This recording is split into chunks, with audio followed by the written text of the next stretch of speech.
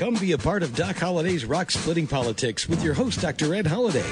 Hear the voices of liberty speaking all across America. Doc Holliday provides thought-provoking interviews and commentary about the issues and actions that are afflicting this country and what we need to do to get America back on track. Get fired up, get inspired, get on board with Doc Holliday's Rock Splitting Politics right now. And here we go.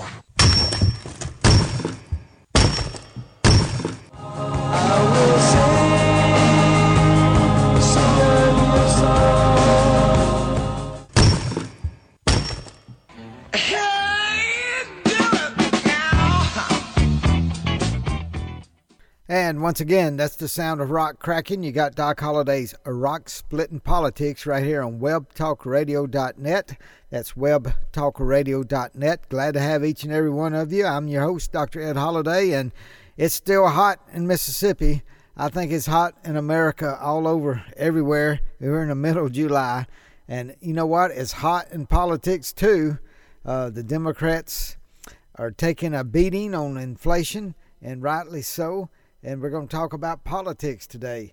It's fascinating what the undercurrents are shaping up to be in the midterm elections. What I mean by that, what I mean by the undercurrents. Well, some things are happening in the Democratic Party and in the Republican Party, and some things that you may not have heard about. So hang on, and we're going to get to that in today's show. Also, before we jump into that, we mentioned last week about Hunter Biden and the connections to China.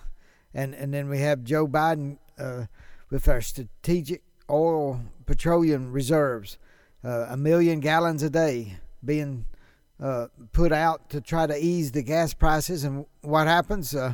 We've sent nearly 1 million gallons to Unipec of America Incorporated. And that's the trading arm of the China Petrochemical Corporation.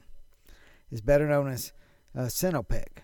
And that's where former Vice President Biden's son, Hunter, his private equity firm, BHR Partners, bought a $1.7 billion stake 7 years ago. Now, they say that Hunter has no longer is a part of that BHR Partners. But Hunter Biden had taken a 10% BHR stake in 2017 through Scandalis, an LLC he solely owned. It's only his. Now, maybe they said maybe he has sold that. But you know, an interesting press corps, if it had been Hunter Trump who had bought this, don't you know there'd been a lot of digging to see what's real and what's not? But can you believe that? Our president taking strategic petroleum reserves, and it's going to be running down to the lowest it's been since 1986. What happens if we do have a national emergency? And then some of this is going to China, who may be invading Taiwan. Hope not, but it could happen. And we are giving them oil, petroleum from the America Strategic Petroleum Reserve. Can it get any worse? Can it get any worse than that? Wake up, America. This is what's going on. This is the president in the White House who's doing these things that are not helping the American people, not helping you put gas in your car, but we're actually helping the Chinese get gas in their cars. And we are undermining our ability to have some oil in case there is a real national emergency. And nobody seems to be talking about that. But you heard it right here on Doc Holliday's Rock Splitting Politics. Now, I told you about some fascinating undercurrents that are shaping up in these midterm elections. Let me just tell you some of the things you may have already heard. Now, you may have heard some of these things, but some of them I'm sure you haven't. But first off, let's look. There's an article about from Sean Trendy and Real Clear Politics, and they are having some great, because of all the things going in politics, it's a great website to go to, realclearpolitics.com. But he was talking about different people looking at, the Democrats seem this is not a Republican year when it comes to the United States Senate. But he wrote, "The irresistible force versus the immovable object." He said, had the Republican Party fielded its A-team in states like Georgia, Pennsylvania, and Arizona, we probably would not be talking about Democrats even have a shot at retaining the Senate. Now, what do you mean by that? We went in and talked about that, number one, that the Republican bench thought they could get better candidates in those states. But he went on to point out, let me just read this so you can understand. He said, but let's also be honest about the daunting nature of the task facing Democrats. Both Pennsylvania and Wisconsin have been on average 2 points more Republican than the country as a whole in presidential elections. As elections analyst Harry Enton has pointed out, since 1982, that's 40 years ago, the president's party has defeated one incumbent senator in 87 attempts in such races. And that happened to be when GOP Senator Fairclough lost in 1998.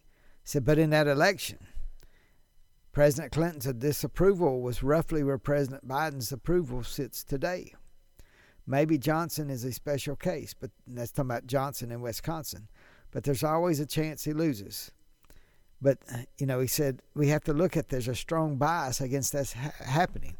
And that's, of course, Senator Johnson in Wisconsin. The Democrats think they can knock him off. But this is not a year that looks like that can happen. And he went on and talked about the different, just a handful of times that something goes against the grain in these midterm elections when it looks like the Republicans are in control here. And he said, look at Georgia and Arizona. You got former Heisman Trophy winner Herschel Walker. He says he is a weak candidate with a penchant for outlandish comments. And maybe Herschel will strengthen up as a candidate and know what he says. But he said that Senator Warnock, who won in Georgia, is a charismatic incumbent, but this is still the seat that Warnock barely won against another weak candidate in a low turnout 2020 runoff. And he said he's going to have to convince a large number of voters who disapprove of the president to vote for him. And he said in Arizona, he said that's another underpolled race with a late primary, and we don't know who the primary candidate, and we're going to get more on that in just a minute. But whoever comes out to be the GOP Senate nominee in Arizona, he said, that the possibility that with Arizona not electing a GOP senator in 2022 it's going to be unlikely, because he said all the Arizona GOP Senate candidate has to do is convince about 80% of Arizona voters who disapprove of President Biden to vote for him. He just has to convince 80% of the Arizona voters who already disapprove of President Biden to vote for him, and the GOP nominee will be elected senator in Arizona. So he's just saying it's an uphill battle for Democrats now, and people are still thinking the Democrats will hold the Senate. But he said there's just too many things happening in this midterm election that Biden and the Democrats are just leaking everywhere. And the GOP looks like they'll take the Senate. Now, that was his that's his observation. And I will say, I think there's a lot of that I agree with. And the thing I don't want to do is for anybody to get complacent, because it will be a hard-fought fight for the GOP to take the Senate. Now, he mentioned those places where we know there's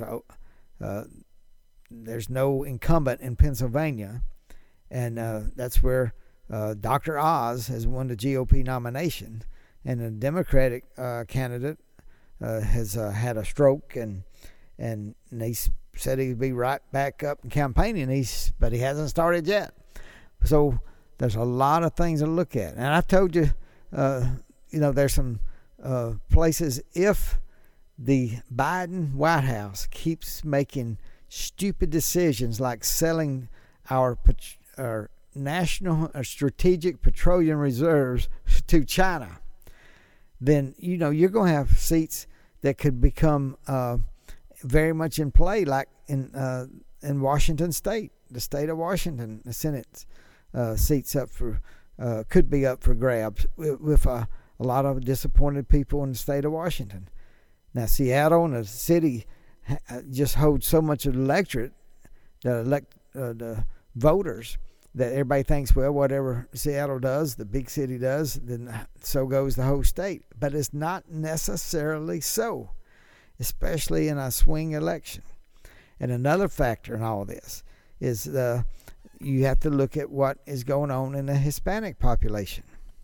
Across the United States, a political shift is rocking the two major political parties and promising to play a pivotal role in this year's midterm elections. The shift is among Latino voters. We're going to show you a WSJ analysis of where this shift happened in 2020. And zoom in on 3 key areas to watch as the midterms approach in 2022. Ready? I think I'm ready. So, Aaron, you're a WSJ editor focused on polling and political data. Tell us, big picture first, why are shifts in this demographic so significant? This shift among Latino voters is one of the most important things that's happened recently in American politics, and everyone's watching to see if it's durable. Latino voters are one of the biggest and fastest growing parts of the electorate, and they swung a lot away from the Democratic Party and toward the Republican Party in 2020. To better understand political shifts across America, WSJ created this map that brought together electoral, demographic, and economic data at the neighborhood level. By doing this, we found something striking. In the last presidential election, 3,730 predominantly Latino census tracts shifted to the right, compared to just 352 that shifted left. Census tracts are boundaries set by the U.S. Census Bureau that average about 4,000 residents per tract. So, Aaron, what do these shifts tell you? Well, they tell us that something is changing in the electorate. The shift was pervasive, but it wasn't uniform. It happened to different extents in different places, but it happened among all kinds of Latino voters. Okay, so let's zoom into some of these key communities. First, we'll go to Texas, to these neighborhoods along the southern border. So, what are we seeing here? What we're seeing is a map of the vote, not county by county, but neighborhood by neighborhood. Technically, these are census tracts. And in 2016, these shades of blue indicate that the vote was pretty firmly Democratic in most neighborhoods. That's that rich, dark blue that you see. All right, so then in 2020, you can see those shades of blue got lighter. That's right. That signals that the Democratic candidate, Joe Biden, still won those neighborhoods, but he got a smaller share of the vote than Democrats got in 2016. All right, so if you take a look at the shift, here's what that looks like. Almost all of these neighborhoods shifted right, correct? That's right. This whole region is now dark red on the map, showing that there was a big shift, about 20 points or more in many places, toward Donald Trump. What do we know about the shift? What motivated it? We're still studying it. A lot of people are studying it. But it looks like the most important thing that happened is that the issue mix changed. In 2016, there was a lot of talk about immigration. But in 2020, it was all about the economy and COVID. And when COVID struck, it hit the Rio Grande Valley very hard. But voters hold the kind of jobs that you can't do from home. And so when businesses were shut down, they lost work. And they favored the Republican point of view on keeping businesses open during COVID rather than the Democratic impulse to shut things down in order to protect public. Now, that was a report from the Wall Street Journal and video division, but it was very fascinating to see how they were using the shifts from 2016 presidential election to the 2020 presidential election and making comparisons to what we have in 2022. And if you want to go watch that video, you can, and I'll put a link to it on our page here. But you got to understand what's so important is, will this stay? When you heard he used the term Latinos durable, is this a durable shift? And it's very important for places like the state of Florida. You remember, it was just, 4 years ago, basically, in 2018, that Ron DeSantis barely won the governorship of Florida. He beat out a mayor from the Gainesville, Florida, the liberal mayor who later got caught and busted with drug bust, but he almost won it, and he was socialist in Florida. But what we saw with President Trump winning in 2020 was a lot of what you just heard, that the Republicans are given higher marks in the Latino community for business. And, you know, we see this over and over when Hispanic small business owners, when they're being robbed in their stores, when things are being stolen and people don't even get caught. You don't call the police for shoplifters. You just tell them to get all they want. In some cities, people are frustrated and people vote. These voters, these business leaders in their small communities, they're saying enough is enough. So when I've mentioned before, these midterm elections of 2022, they could be transformational elections. That's why I wanted to play that clip, and I got more to talk to you about that. But first, let me remind everybody you're listening to Doc Holliday's Rock Splitting Politics right here on webtalkradio.net. And we're glad to have each and every one of you here. Tell your friends and neighbors that we always seem to have more listeners during an election year. This is July. Soon will be August. In September, October, bang, we got the midterm elections. What's going to happen? Well, keep listening to Doc Holliday's Rock Splitting Politics, because we'll bring you some news and information that you just may not get anywhere else. And just like we're talking about today, there's some fascinating undercurrents. They're shaping a midterm election. Got through talking about the Latino vote. And we're going to talk about what's going on in the GOP concerning Donald Trump and his influence. Just as soon as we get kicking off for the second half of the show. But I also want to remind you, we got a book called Bedrock Truths. You can get that book by going to www.docholliday.org. Holiday's got 2 L's in it. We'd love to get that book out with you. Got other books there, and we'll soon be changing up that page some. And as I said, got a book of fiction coming out this fall, sometime probably around the election, but it won't have anything to do with elections. So I'll keep you up to date on that. Now let's get back to the show. What we're talking about is is this a transformational election? What do we mean by that? Well, you can have a swing election and you can have a red wave or a blue wave, but a transformational election is when something happens that voters turn and they get grouped into a party like a magnet, and they don't leave. And much like the African American vote has turned into a magnet to the Democratic Party, where over 90%, sometimes 95% of Barack Obama would vote for the Democratic Party. Now, Donald Trump got the highest amount of black votes since Dwight D. Eisenhower. That's why some people still don't believe the numbers of the election of 2020. But will we see more and more African Americans go to the Republican Party in the midterm? What will we see? What we just heard about is the Latino vote has switched from 2016 presidential election to 2020 presidential election.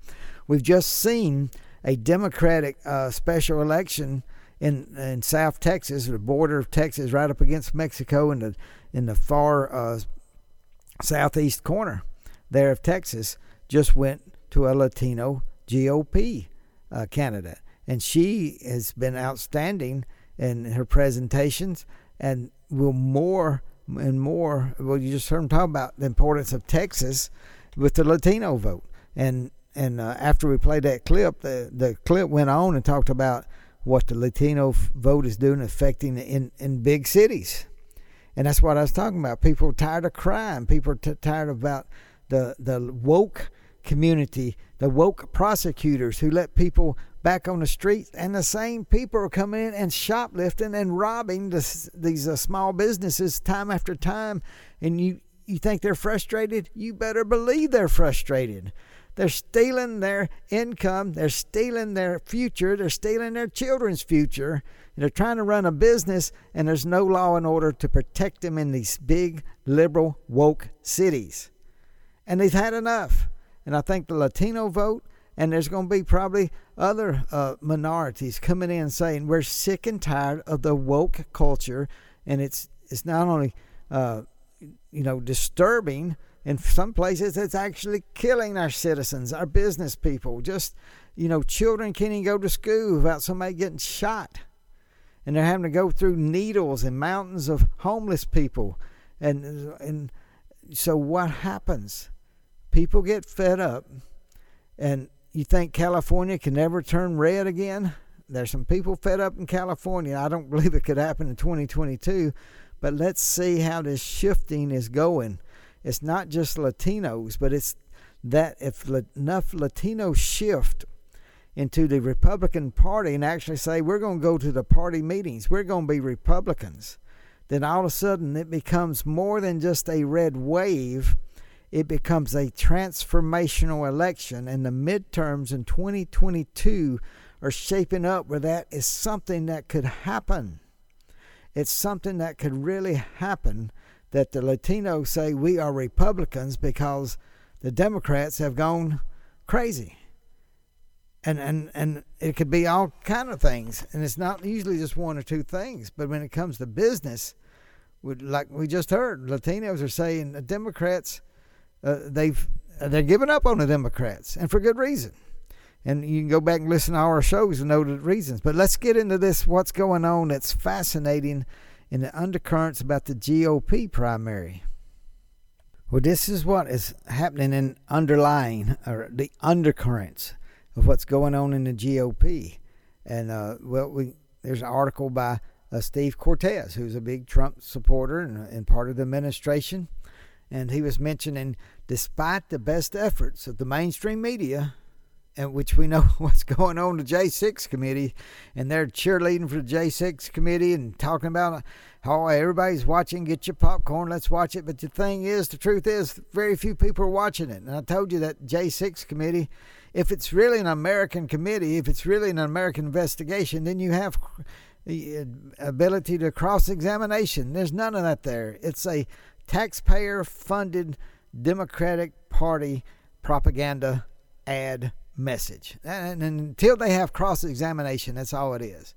But listen, Steve Cortez was talking about all this stuff trying to get rid of Donald Trump. But they said, look at one thing. President Donald Trump's primary endorsement record in 22 is stronger than ever before. We know in the past, Trump has picked some people in the primary, and most presidents stay out of Republican primaries, but not Donald Trump, not in some of them. And so what has happened in this election season so far? He says, President Trump's record is still much stronger than any other political figure in America today. And that's hard to believe when you think about all the Democrats and Democrat areas. But he said with a 94% win rate among his endorsements in the primary contest, that makes it with over 140 successful primary endorsements in this year alone, 2022, in the primaries. And that is the underlying undercurrent that nobody's talking about, and it is fascinating. And why is that? Well, an example that Steve Cortez said, for example, in North Carolina, Congressman Ted Budd was down by double digits against former Governor Pat McCrory. Now, why would he be? Well, a congressman has one district, and he's well known in that district, but the entire state, they didn't know him. And Governor Pat McCrory had been governor. Everybody in the state had voted for him before, and they knew who he was. But Donald Trump came in, and with his endorsement, Budd turned the race completely around and won the primary very decisively. Same thing with the author and venture capitalist J.D. Vance. Jumped in the Ohio race, never had been in politics before. And it was a crowded field with some noted politicians who knew how to campaign, knew how to win elections. But once Trump got behind him, and Vance soared in the first place, and he won the nomination in a landslide. Same thing with Dr. Oz in Pennsylvania. Real tough Republican GOP primary, but he came out ahead. And again, not by a lot, but he came out ahead, and Trump supported him, and it got him across the finish line. So what happens? What happens in these places? Because there's other candidates that, when I say what happens in these places, if they get in the Senate, what happens if they run in these other people who are Trump supporters, who are supported by Donald Trump in the Senate? Adam Laxalt from Nevada.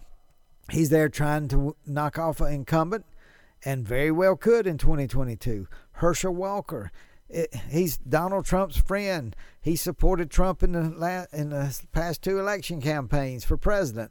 And now President Trump said, you ought to run for Senate in Georgia. And a lot of people said, no, he doesn't know about politics. He won't be able to. But Donald Trump told him to run. He's running. He's the GOP nominee. And again, he'll owe his political life to Donald Trump in a way. Katie Britt in Alabama. Why did Trump come out and support her? I don't know, but he came out and supported her in a tight primary where people didn't know her name, and she won. Now, get this. If Donald Trump's candidates are winning in the primary and they win in a Republican red wave this November, the undercurrents will sweep upward. And guess what?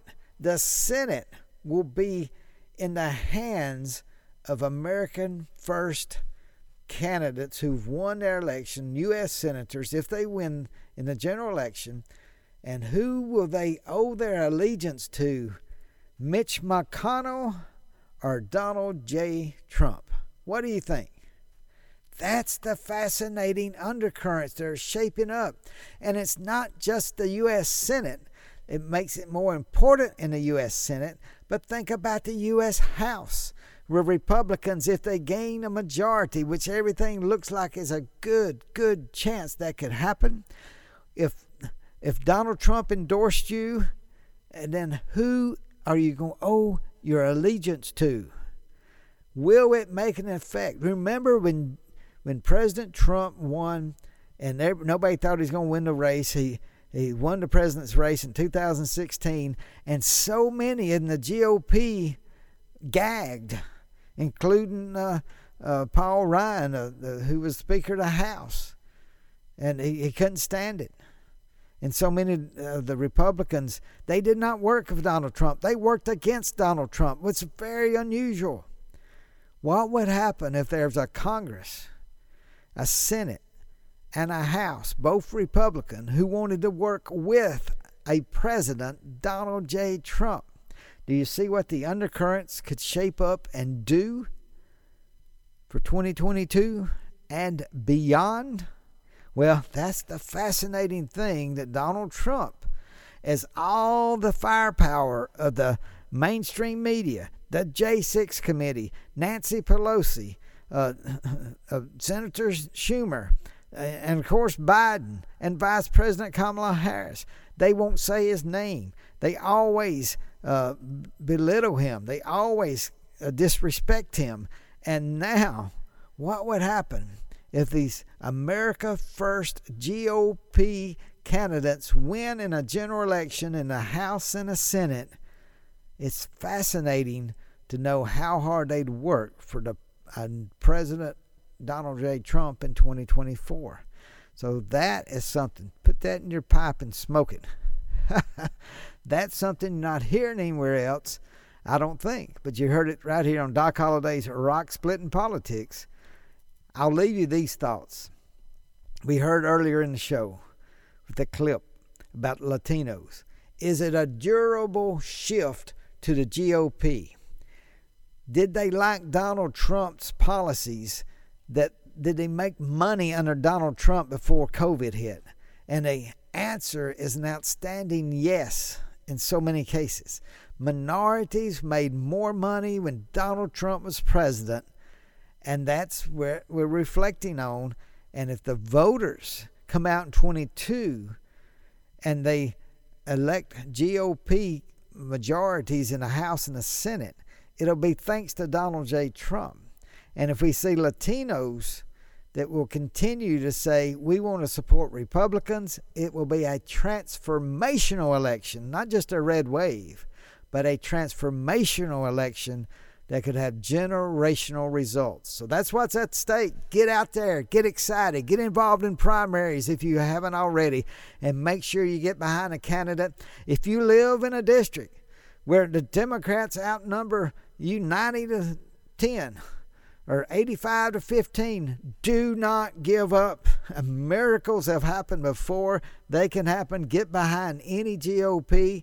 I don't care if they call them rhinos somewhere else. If you're in a 90-10 district, like I said, I would take a moderate GOP in the state of Vermont over another Bernie Sanders any day, anywhere. So wherever you are, don't give up. Keep working hard for America, for freedom, for liberty. Keep listening to Doc Holliday's Rock Splitting Politics and get involved wherever you are. And stand up for liberty, stand up for freedom, stand up for what we can be, because not only can we make America great again, we can make America the best it's ever been. See you next week. Thanks for joining us today, and remember to listen again next week for another edition of Doc Holliday's Rock Splitting Politics. You can order Ed's new book, Bedrock Truths, by clicking on the book cover right in front of you on the screen, or visit DocHolliday.org. Thanks for listening, and we'll see you again next week.